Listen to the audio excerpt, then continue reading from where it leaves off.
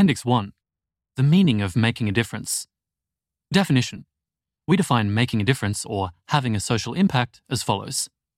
Social impact or making a difference is tentatively about promoting total expected well-being, considered impartially over the long term. Our definition is tentative. There's a good chance we're wrong and it might change. Its purpose is practical. It aims to cover the most important aspects of doing good to help people make better real-life decisions, rather than capture everything that's morally relevant. Why do we choose this definition? Many people disagree about what it means to make the world a better place, but most agree that it's good if people have happier, more fulfilled lives, in which they reach their potential. So our definition is narrow enough that it captures this idea. Moreover, as we argue, some careers do far more to improve lives than others, so it captures a really important difference between options.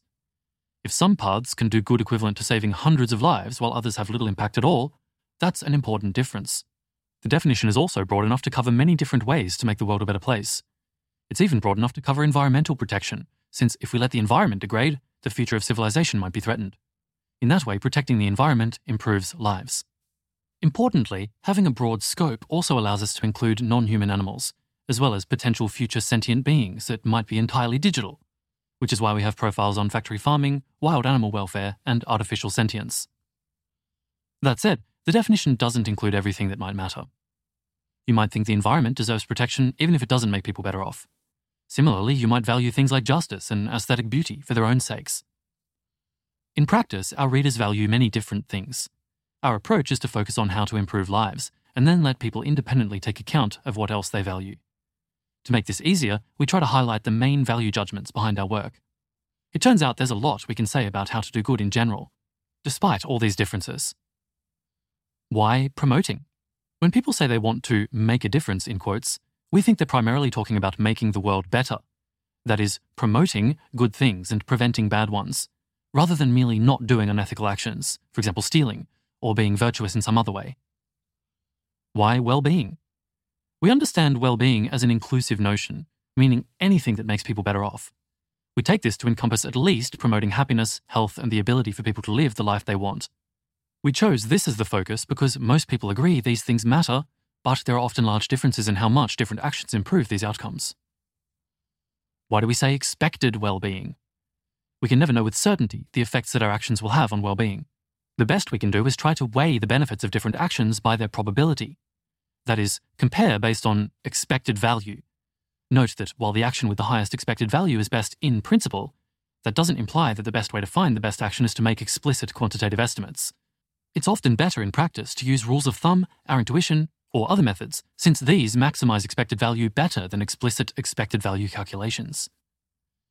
Why considered impartially? We mean that we strive to treat equal effects on different beings' welfare as equally morally important, no matter who they are, including people who live far away or in the future. In addition, we think that the interests of many non-human animals, and even potentially sentient future digital beings, should be given significant weight, although we're unsure of the exact amount. Thus, we don't think social impact is limited to promoting the welfare of any particular group we happen to be partial to, such as people who are alive today, or human beings as a species. Why do we say over the long term? We think that if you take an impartial perspective, then the welfare of those who live in the future matters. Because there could be many more future generations than those alive today, our effects on them could be of great moral importance. We thus try to always consider not just the direct and short-term effects of actions, but also any indirect effects that might occur in the far future. How can you measure social impact? We're always uncertain about how much impact different actions will have, but that's okay, because we can use probabilities to make comparisons. For instance, a 90% chance of helping 100 people is roughly equivalent to a 100% chance of helping 90 people. Though we're uncertain, we can quantify our uncertainty and make progress. Moreover, even in the face of uncertainty, we can use rules of thumb to compare different courses of action. For instance, later in this career guide, we argue that, all else equal, it's higher impact to work on neglected areas. So even if we can't precisely measure social impact, we can still be strategic by picking neglected areas. We cover many more rules of thumb for increasing your impact across this guide. Is social impact all that matters? No. We don't know the ultimate truths of moral philosophy, but in the real world, we think it's really important not to only focus on impact. In particular, it's normally better, even from the perspective of social impact, to always act with good character, respect the rights and values of others, and to pay attention to your other personal values. We don't endorse doing something that seems very wrong from a common sense perspective, even if it seems like it might let you have a greater impact. Read more about this in Appendix 5. Further reading. For more, read our in-depth article at 80,000hours.org/articles/what-is-social-impact-definition.